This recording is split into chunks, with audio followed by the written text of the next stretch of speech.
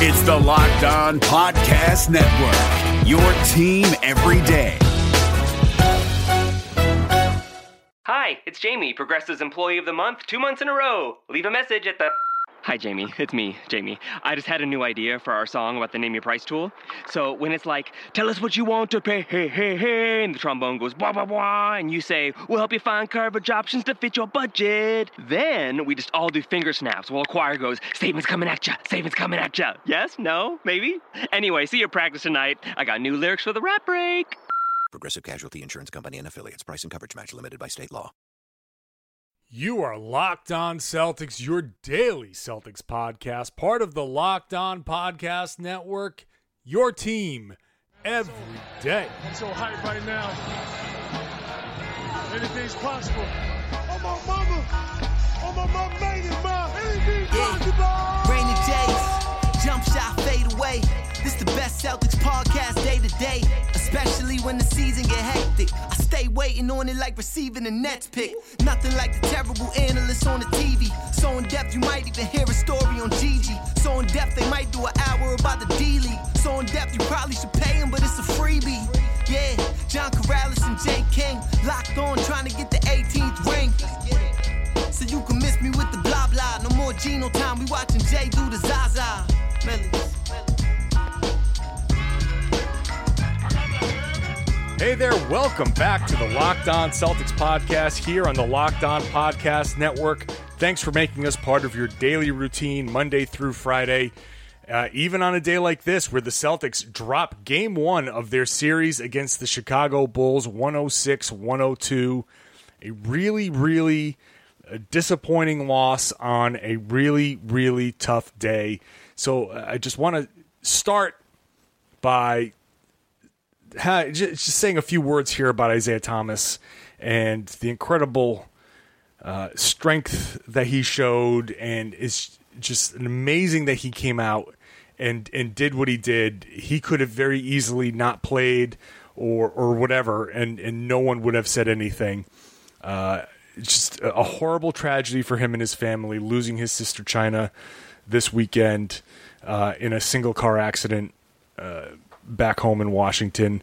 I just want to say up front that, you know, our thoughts are with Isaiah, and however this plays out, however he wants to continue on with this series, whatever happens, I know that all Celtics fans support him, and I just want to say up front that we are supporting him throughout all of this. That said, Isaiah mostly had a pretty amazing night. 33 points, 6 assists, 5 rebounds for Isaiah, but a tough fourth quarter. And I think the story of this game really boiled down to, in the end, Jimmy Butler having a massive fourth quarter, 15-point fourth quarter, at the same time defending Isaiah Thomas, who Isaiah had 12 of his own in the fourth, but down the stretch, Butler came up big and made the big plays, and the Celtics just couldn't find a way to make plays to win this game. Sam Packard's with me tonight. I'm John Karalis. We're the Rain and Jays. Sam, your immediate takeaway from tonight's game? I guess my immediate takeaway is that if the Celtics, that basically it's not going to be easy. You're going to have. This is a playoff basketball, and you're playing against a team with Jimmy Butler, who's kind of very dynamic and a very good player on both ends of the court. You're going to have every single player show up and play well if you expect to win for the Celtics. And tonight, I would say you got good performances from Al Horford, Isaiah Thomas, and then Avery Bradley in the first half. And other than that, the rest of the team struggled. It's just not going to cut it at this point. But I really don't think it's the end of the world. I think there's mistakes they can fix. I think there's some obvious kind of effort and lineup issues that are lingering out there. But I don't think this is the end of the world, Celtics Twitter. So we can all calm down. But there's things they need to work on. But I think this series is still definitely winnable from the Celtics perspective, but you're going to need a better performance from Jay Crowder. You're going to need a better performance from Marcus Smart. and you're just going to need a better performance from your bench in general. Yeah, go ahead. I feel like this game got really. It's hard to point to a specific segment when this game was lost, but in the second quarter, when Isaiah went to the bench, or I think it was even started in the 2 minutes left in the first quarter. Isaiah and Horford go to the bench, and just the team stops scoring baskets, and you can't just let to open the second quarter and let the Bulls go on a 10-0 run. It's just in playoff basketball. I know most basketball games are back and forth like that, but in a kind of a close series like this, you can't just have complete stretches where you're anemic offensively, and so they're going to have to figure something out. I don't know exactly what it is, but that's kind of the beauty of the playoffs is you're playing the same team on Tuesday. Well, let's watch the film and figure out what we did right and kind of what we can do better moving forward. Yeah, Isaiah Thomas sat for 4 minutes and 9 seconds in the first half. The Celtics did not score at all in the 4 minutes and 9 seconds Isaiah Thomas spent on the bench. That's what we would call bad, and that can't happen. The second quarter was ugly. No, and again, second quarter's dooming the Boston Celtics.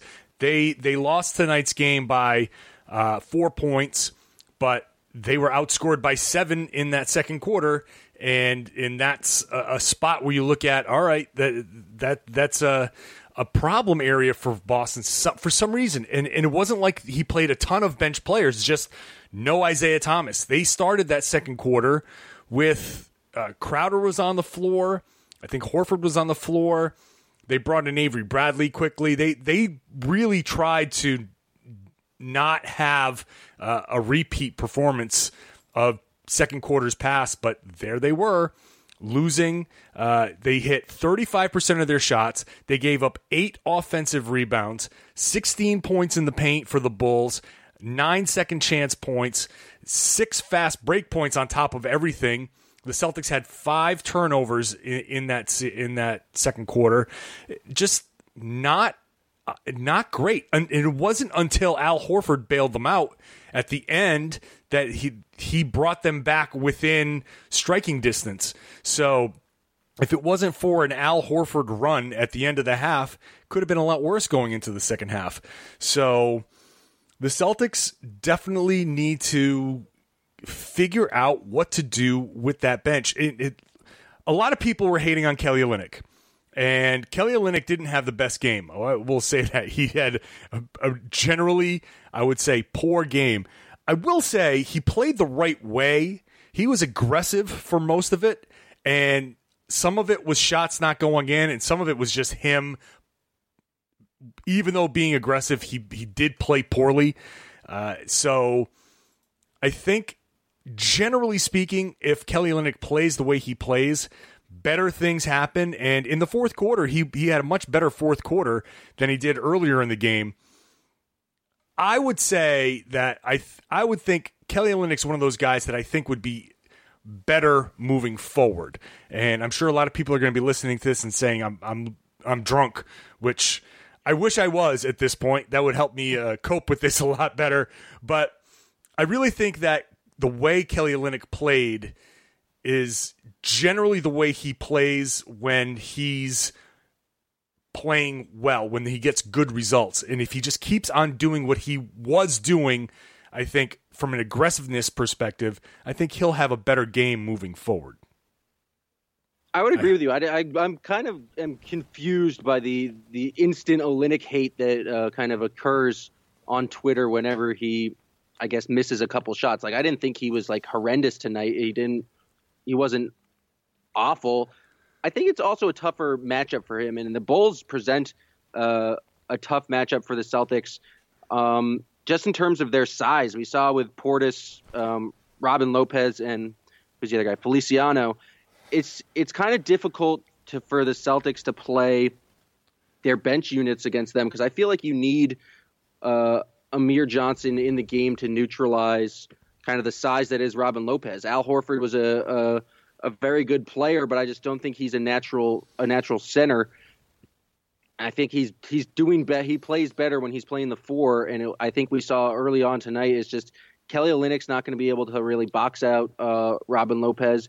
He's not the best kind of rim protector. And maybe this isn't the best matchup for the Celtics, but I feel like it's important to get good minutes from Amir Johnson so you can play Al Horford at the power forward position. And I think the problem it occurs with Isaiah Thomas in the game and when Isaiah Thomas is on the bench is the Celtics just need to figure out how to score efficiently or just at all when Isaiah is not the main option. It feels like there's a strategy that I think works, which is just giving Al Horford the basketball and letting him kind of operate either in the high post or the low post and cutting and having him make passes. But it feels like the Celtics, that they don't immediately get into that offense. There's kind of the 4 minutes of Marcus Smart dicking around, or like, I don't know, let's try Gerald Green for some flare screens. Like there's not the immediate reaction. It's like, okay, Isaiah's not working right now, or he's on the bench. Let's go to Al Horford and let's make some cuts. And it's kind of frustrating because Al Horford had a really great game, 19 points, 7 rebounds, 8 assists. But then in the fourth quarter, people are saying, oh, where was he in the fourth? Where was he in the fourth? Well, it kind of makes sense that Al Horford wasn't kind of the guy in the fourth because you literally have a man on your team whose nickname is King of the Fourth. Or so you like the Celtics have just kind of stand around late in games and expect Isaiah to bail them out. It feels like they don't have that second kind of go-to, and it feels like it should be Al Horford because it's happened many times tonight. You mentioned that run at the end of the second quarter. There's a point in the third quarter where Al Horford had 2 consecutive plays, just nice passes to Jay Crowder for some buckets. It feels like they have the potential to kind of go to that, but it's not like kind of the immediate thinking by them. So that's kind of what was most frustrated by. It was just kind of, this is game 83. You think they would have the second option on offense by this point. You know, that's another punching bag. When games aren't going well, okay, game like tonight did not go well. So there's analysis for you. There are consistent punching bags, and Al Horford is one of them. Al Horford, Scott Zolak tweeted out, and I had to call him out because where's Al Horford? Like, the dude was on a triple-double watch. I just don't understand how someone could watch this game and say, where's Al Horford? He had a slower start, and in the second quarter, I said, we definitely need more from him, and then he picked it up and had a pretty good game afterwards. I agree that the Celtics need to run more through him, and it's not like he's a point guard. It's not like he's going to get the ball all the time. Sometimes he gets the ball, he gets a rebound, and he'll bring it up. But most of the time, he needs to get the ball passed to him, and then he makes his plays. So I think the Celtics definitely, like you said, need to run more offense through him. Even when Isaiah's on the floor, they need to figure out a way to get to get Horford more touches so he can make more decisions. He's the team's probably, you could even argue that he's the best passer on the team, but he makes the best decisions on the team. And I think if he's got the ball in his hands, good things will happen. But yeah, especially without Isaiah Thomas on the floor. What the Bulls did a lot, I mean, they really kind of let Marcus Smart do his thing, and the early threes, I don't think bothered them as much because when Marcus Smart is taking early threes, that means he's definitely taking threes later in the game. And in those moments where he's got the ball above the break and you're like, oh boy. In fact, Adam Himmelsbach had a great tweet. He's never heard a crowd's collective reaction quite like the Celtics reaction when Marcus Smart had the ball above the break. I think it was in the third quarter. It was a clutch moment, and Marcus didn't shoot, but it was really like a joint no when they saw him. The Bulls are going to let Marcus Smart catch the ball. They're going to let him shoot. They're going to sag off of him.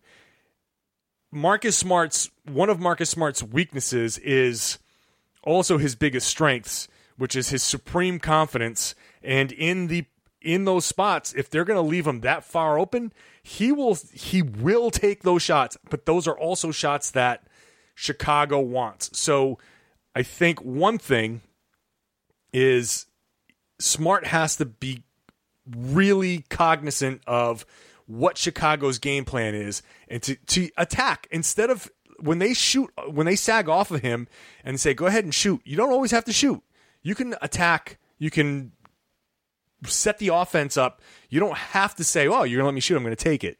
So when Horford has the ball and he decides to give it to Smart, Smart can just dive into the lane and force the Chicago defense to adjust to him and get into some sort of rotation and then work the ball around some more, and maybe you'll get a better shot. I think that's one thing that Marcus definitely has to do to be more effective in the offense.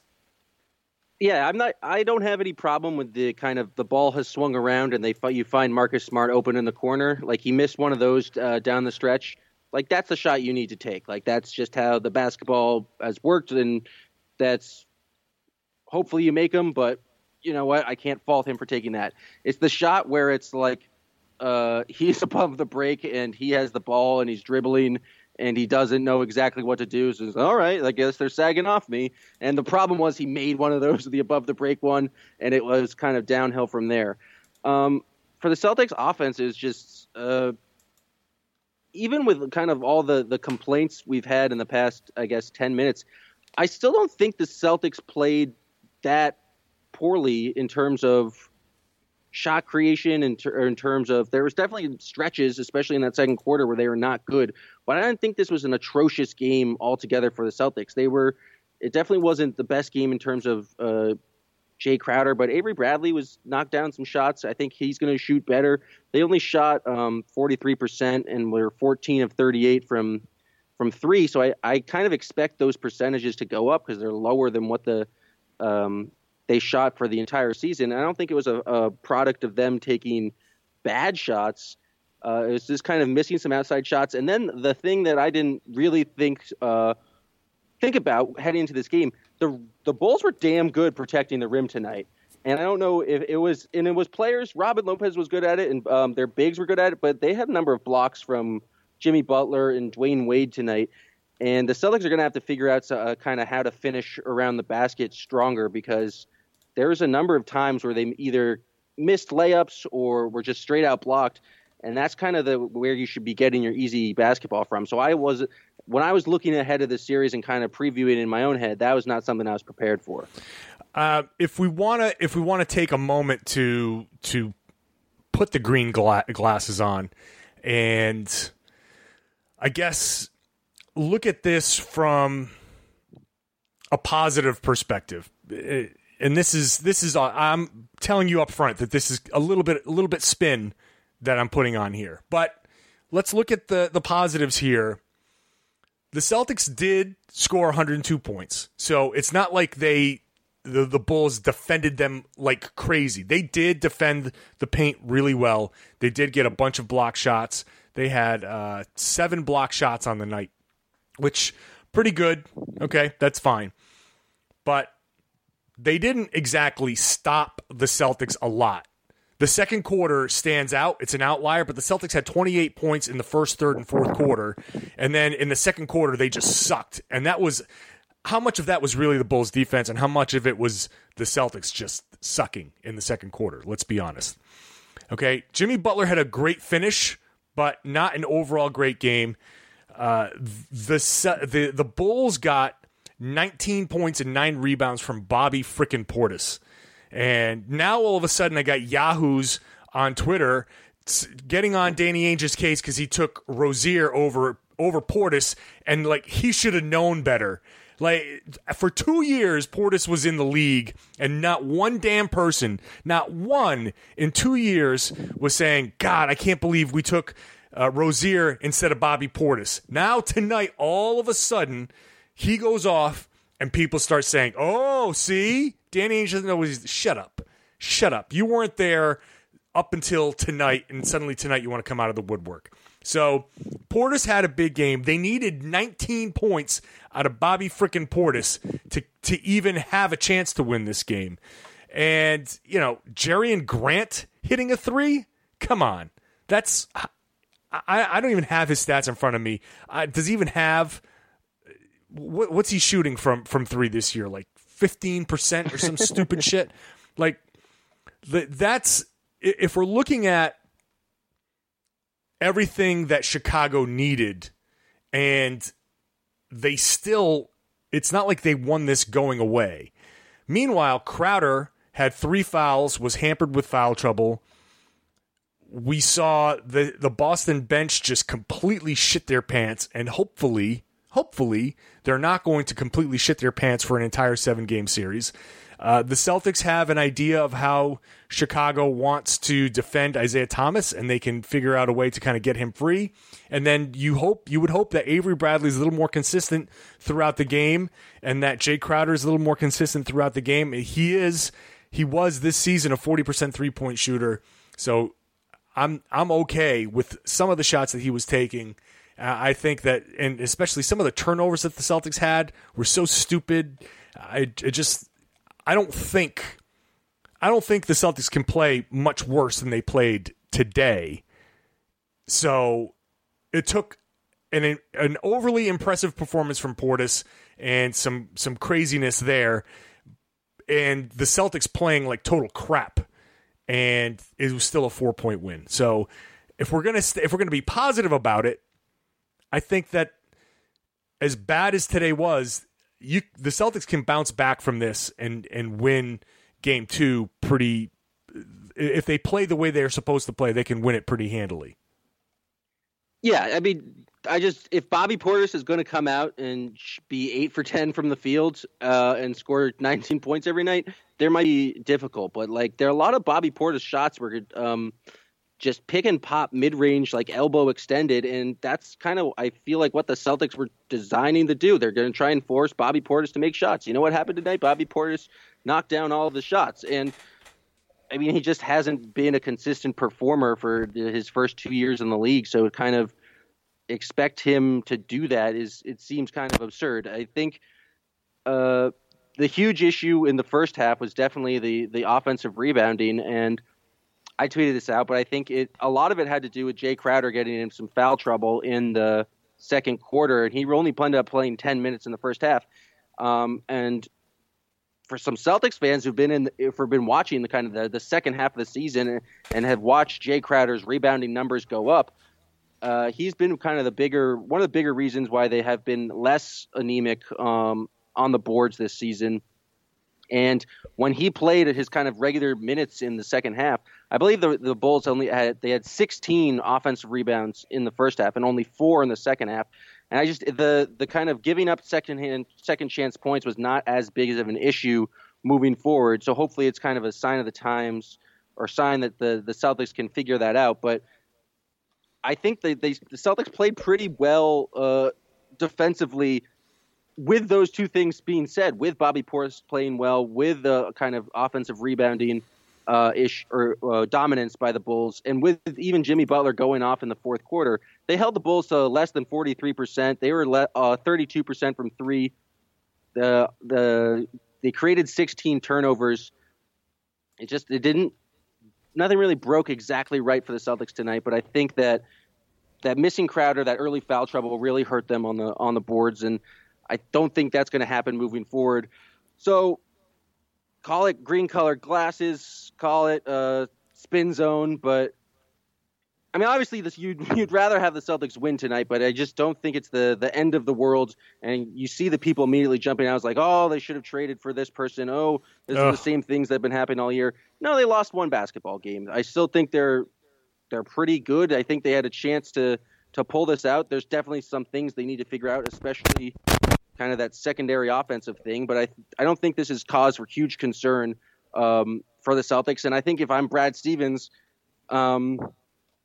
you just got to be even keel, show the Celtics what they need to improve. But I think it wasn't a question of like horrendous effort or just dumb mental mistakes tonight. It was just kind of some smaller things that compiled over a certain time, and it didn't work out for them. So I'm not too worried about the Celtics, and I still think they have a huge potential to win this series. Yeah. after the game, Al Horford on the rebounding. We have to figure it out.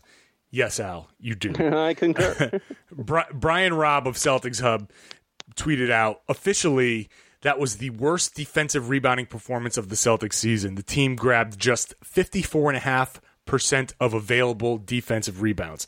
That's pretty terrible. That is really, really terrible. It's awful. But I would like to see the splits, like the first half, second half splits, because I do think they really improved. The second half was much better. The second half was much better. Absolutely.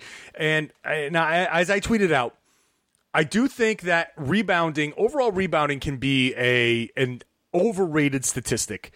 If the Celtics really, all you need to do is not get crushed. You can lose the battle of the boards and still win. There have been plenty of NBA championship level teams that lost the rebounding battle nightly, but not in an egregious way. What happened tonight for the Celtics was egregious. They just, and that's now from the negative side of things, that's something that really, really, really bothers me, because there's a difference between being a bad rebounding team and not giving any effort. And I think in the first half, Crowder with the foul trouble, that's a problem for sure. But there were stretches they didn't even look like they cared. They didn't just turn and look. They turned, looked, stood, watched somebody grab a rebound, made a cursory kind of slap at the ball. They barely cared to rebound. And so much of rebounding is simply an effort thing. And that is where I have a problem with the rebounding. Not that they get out rebounded. I don't care that they get out rebounded.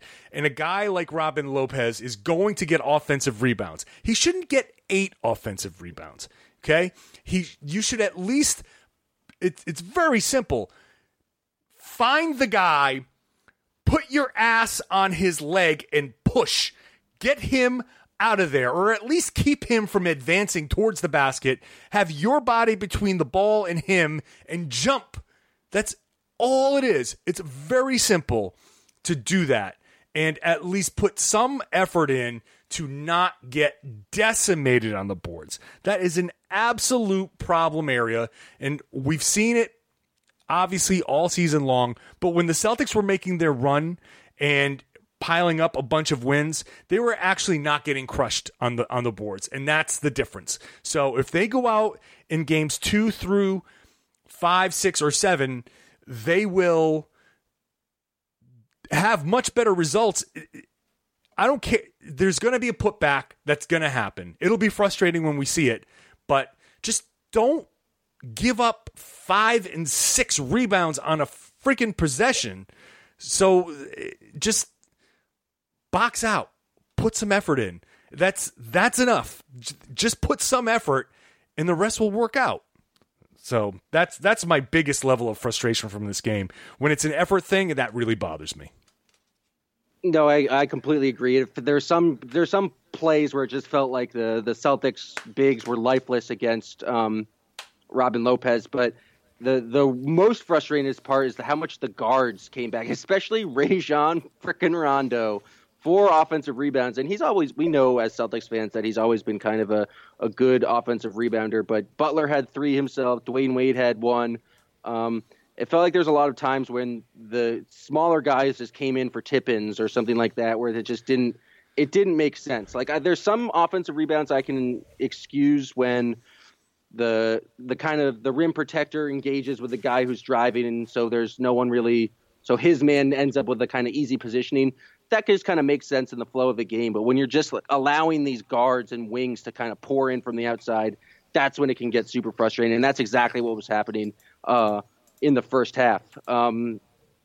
Another complaint on top of that, what the hell is – why does Jaylen Brown have to be a rookie again? I feel like we went through 82 games of him struggling early on defense, not knowing how to communicate. And it's he had the potential to be a real X factor for the Celtics. I thought there was an interesting point in the second half of the game where he came in. Marcus Smart was playing 1. He was playing the shooting guard, And the Celtics were doing a very good job switching on defense. They were playing great defense on Jimmy Butler, and I was very intrigued by this the lineup with his kind of shooting and his willingness to shoot and make threes. I thought he could be an asset for the Celtics, but then you see him on like one possession in particular that's glaring in my mind. Is just him and Kelly Olynyk just jump out to guard the same guy, and immediately after that, Avery Bradley returns in the game for him. And it's just like, come on, Jalen, you're supposed to be the smart guy from Cal. Like, we have no time. This is not a place to be like messing up and making just dumb mistakes. So that was frustrating because I really do think Jalen has this. He has a potential to be a impact player in these games, but making mental mistakes like that, maybe you get an excuse because it's your first playoff game. But that was frustrating to me because he can really do some things and his so dynamic in terms of his versatility that I thought he would be able to do more. Yeah, and he only played 3 minutes in the second half, so I think that was something that really hurt the team. When you just go down the bench, he's been a key player for the Celtics, and he's had some big moments. But if he's going to look, he is a rookie. He is a rookie, and he's got a taste now of what playoff basketball is about. Now, we'll see. We'll see how good he is, and we'll see how smart he is and what he's learned from game one. And I guarantee you he's going to be in that film room and figuring things out, and hopefully he learns, and hopefully he comes out in game two and can do some really important things. I think really what we need from Jaylen Brown now is to be a top-notch defender. He just needs to defend his ass off. And now, I guess, since we're talking about Jaylen, is a lot of people are going to be asking, do we want to shake up a lineup? If the Celtics bench is so bad, and if the Celtics starters are so good, is there any sort of maybe you take Avery Bradley out and you start Jaylen Brown at the 2, and you maybe have him guard Dwayne Wade, or maybe you have him guard Rondo, and you see if you can hide Isaiah Thomas on Wade, and maybe Wade just, he's not that great of a shooter. Maybe you try to force Wade into a bunch of jump shots and do something that way. And I'm not saying I advocate for this, but it's a question that is going to come up when the Celtics have a performance like this, and the bench is an issue. If Jaylen Brown, who has played better, he's played his best with the starters. If he's that good with the starters, why not put him with the starters, move Bradley to the bench, and really all that affects is the distribution of Avery Bradley's minutes, because it's not like we're saying bench Bradley and have him play 20 minutes. He played almost 36 minutes tonight. I still want him playing 36 minutes. I think if we entertain that thought and you maybe change just the minutes distribution of where he gets those minutes, he'll still be in down the stretch. You maybe use Bradley as a guy to boost that second unit. Maybe that fixes a second quarter thing. I don't know. It's an intriguing option. I'll just say it's an interesting fix, but something that's only possible if you're Brad Stevens and you have faith in Jaylen Brown not to like make major mental mistakes on defense. And I think I wouldn't exactly be advocating for it at this point. I think there's kind of some familiarity with the Celtics, but I think finding a way to get Jaylen Brown in the game with the better players on the team is something that I think the Celtics would be interested in. I also, we're talking about possible lineup changes they'd like to see, I think maybe getting some Jonas Jerebko some more time earlier on, just in terms of floor spacing. And he's been a pretty decent defensive rebounder, kind of hustle energy guy for his entire career. I understand you put Tyler Zeller in there to kind of, you want some size and you're sick of Robin Lopez just kicking your ass on the boards. But you guys know me, like I've never been the biggest Tyler Zeller fan. I think that Jerebko, he's not going to be the same size guy that Zeller is, but I think he gives you more of opens up the floor more on offense, because really Zeller's not going to give you anything on offense unless you're running like pick and rolls with him with his incredibly soft hands, and he hasn't really done that since Rajon Rondo has been on the team. So maybe I feel like Jerebko came in. He only played 4 minutes tonight, but he was a +5 in those 4 minutes. I thought he just did a good job in terms of moving the basketball and was create a little bit of a spark, and he can stretch the floor more. But I don't know if this one loss requires kind of large changes to the roster. It's just Jay Crowder got in some foul trouble early, and then that made you have to go to a lot of Kelly Olynyk and Marcus Smart in the second quarter, which was not ideal in terms of creating offense. But in terms of just general lineup changes, I think you're going to see what a lot more of what kind of the Celtics did tonight. Although I would expect to see maybe a little bit more from Amir Johnson. I thought I think I mentioned this earlier, but I just think he's better when he just makes Al Horford better, because Al Horford doesn't have to spend time on guarding Robin Lopez, and I just think Amir is better in terms of kind of that defensive rebounding. But he only got 18 minutes tonight. He got I remember there's some point in the night where he got some stern talking twos from, I believe it was Horford and Gerald Green, because he looked pretty lifeless in terms of the boards. I think Amir Johnson needs to play better and probably be closer to earning 25 minutes a night instead of kind of having Brad go away from him and him only playing 18 minutes. Yeah, no, that's a big thing, because again, when the Celtics were going really good, Amir Johnson was one of those guys that was low key really good in that stretch. You know, he would play his 20-25 minutes, but he'd be in there, he'd be defending the rim, he'd be rebounding. So I agree with that. I think that's a solid observation, that we need to have more from Amir Johnson, especially if we're talking about rebounding. He's a guy that needs to step up. You know, I bring up the Jaylen Brown thing. I know it's not going to happen. I know this is more talk show podcast fodder, but it is what it is. And I think, what's the worst case scenario? He goes out there, he sucks for 2 possessions, you sub Avery Bradley, and it's just like he started. So not a big deal. But again, that's probably not going to happen. But yeah, whatever. We'll throw it out there.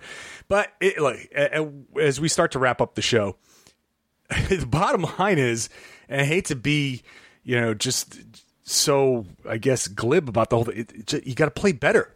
You got to play better. Like, it really just boils down to playing better basketball. You got to go out and rebound. When you get, and I'm not even worried about putbacks and stuff. Like I said before, shit happens.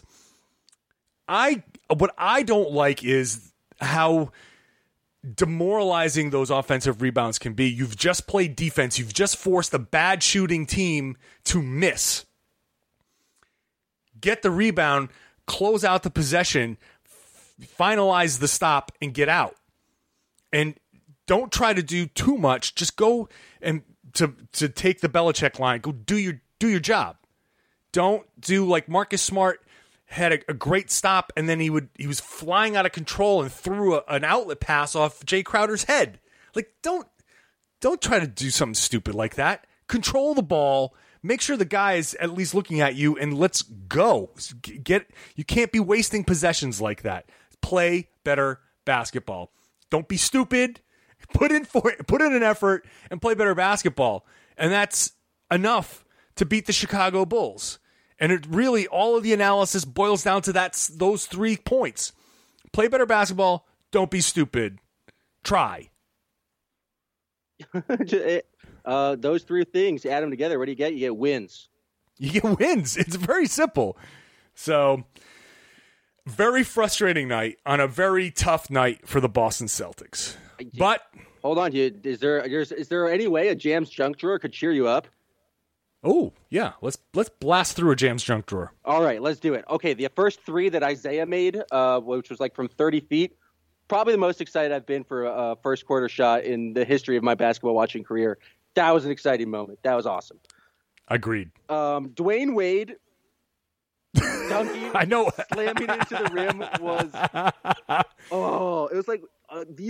it's some of the times where it's just like the great NBA Twitter moments, especially if you have TweetDeck and you can just watch them pour in and just like he should retire now, like get him out of here. Then he has his wife, Gabrielle Union, coming in saying like, put the toilet seat down. Like she's the one who moved the rim on him. It's just, it was great. It's good old fashioned fun. And as someone who used to host a podcast called We Hate Dwayne Wade, oh my God, it was a great moment. It was fantastic. Let's see. The ref calling a tech on Isaiah Thomas in this game of all games. Really? Oh, seriously. Huge co-Jones from that ref to kind of pull that one out. That's a ballsy move. That was kind of ridiculous. If I see another person tweet about the Celtics not making a big trade because of Terry Rozier, like I'm going to just have to like rip my hair out because we have no idea what those trades were. Like it was like for the narrative out of that just being like, oh yeah, the Celtics would have gotten Paul George, but they just really didn't want to put that Terry Rozier pick in, like, or not pick, just Terry Rozier in. That's clearly not what the deal was. And just like to reduce it to that narrative seems so stupid. The deal did no way hinged on Terry Rozier. Like there's clearly they didn't want to put up a Nets pick, or they didn't want to give up like a major player like Jay Crowder, Avery Bradley. But the fact that Terry Rozier has become a punchline is infuriating. One, because I kind of like Terry Rozier as just a person because his Snapchat's hilarious. But two, it's just like, come on, just like it's stupid and wrong. That's absolutely. I will chime in there. It's really one of the dumbest things. Somehow, some way, I forget what it was. I remember somebody tweeted something about Terry Rozier was a sticking point or something. Like, somebody tweeted something that, and that took on a life of its own. And there's absolutely no way in hell that Danny Ainge wouldn't have made a trade if it was like, oh, well, I'm not giving up Terry Rozier. Yeah, Jimmy, you ready to trade Jimmy Butler? And I got to give up Terry. No, like, sorry. That never happened. That never happened. But people will say what they're going to say. Whatever. All of these things are very infuriating. Go ahead. Keep going. All right. Final two. An actual Celtics fan that I follow tweeted these words. I've never, ever felt comfortable with a Marcus Smart or a Jay Crowder taking a three. Jay Crowder's a 40% shooter from beyond the arc. You've never felt comfortable when he makes 40% of his threes. That one, I almost threw my computer away. Don't tweet dumb things. They're going to make me upset. I don't know why I didn't publicly shame this person. Maybe I was just too upset in the moment, but I should have. But I copy and pasted his tweet, so I don't even know who did it now. And then finally, for those who are watching this on Comcast Sportsnet, when Jimmy Butler made the free throws to put them up 4, they went to this kid in the crowd, this wonderful Celtics fan. He couldn't have been older than 10 years old, and you could just see him mouth the words, fuck! And it was perfect. It was just like the exact feelings that every Celtics fan had in that exact moment, and it was just kind of it was great. It was exactly what kind of the laugh I needed after that terrible game. So we are all that Celtics fan. You know what? As you were saying it, I'd seen it tweeted throughout my timeline, but it was during the podcast, so I wasn't really going to go look at it. But as you were saying it, I scrolled down and I saw Dave Portnoy tweeted out, that is glorious. That is glorious. I'm going to retweet that right now because, yeah, it's funny. And he says, other cities, little kids cry. In Boston, F-bombs everywhere. So perfect. It's so perfect. Hey, you know what? Drop a few. Today is an F-bomb worthy game. This is an F-bomb worthy day. And the worst thing is that it's Monday and you're going back to work and you got to listen to us talk about this shit. Ugh, God. But anyway, that's it. Game 1 in the books. Celtics lose, but it's a 7-game series. It's not March Madness. So just game 1, the Celtics can still come back and win it in 5, win it in 6, win it in 7, or, whatever. Maybe they lose. I don't know. But We'll have to wait and see. We'll be back tomorrow to talk about it all here on the Locked On Celtics podcast. We are part of the Locked On Podcast Network. Yeah, Jay King and John Karalis, Locked On Celtics, Millies.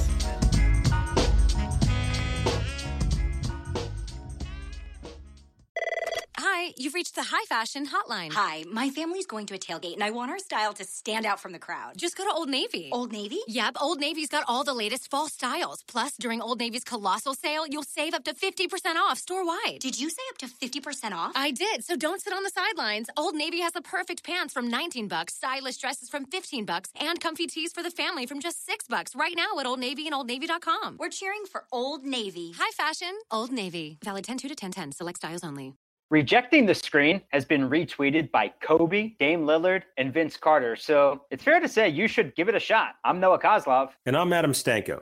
Rejecting the Screen hits your feed every Tuesday and Thursday. On Tuesday, we talk hoops and a little bit of life. On Thursday, we go ISO with a guest. Stories from anyone and everyone who has touched the NBA with tales we promise you've never heard before. Find Rejecting the Screen right now, wherever you get podcasts, and hit that subscribe button.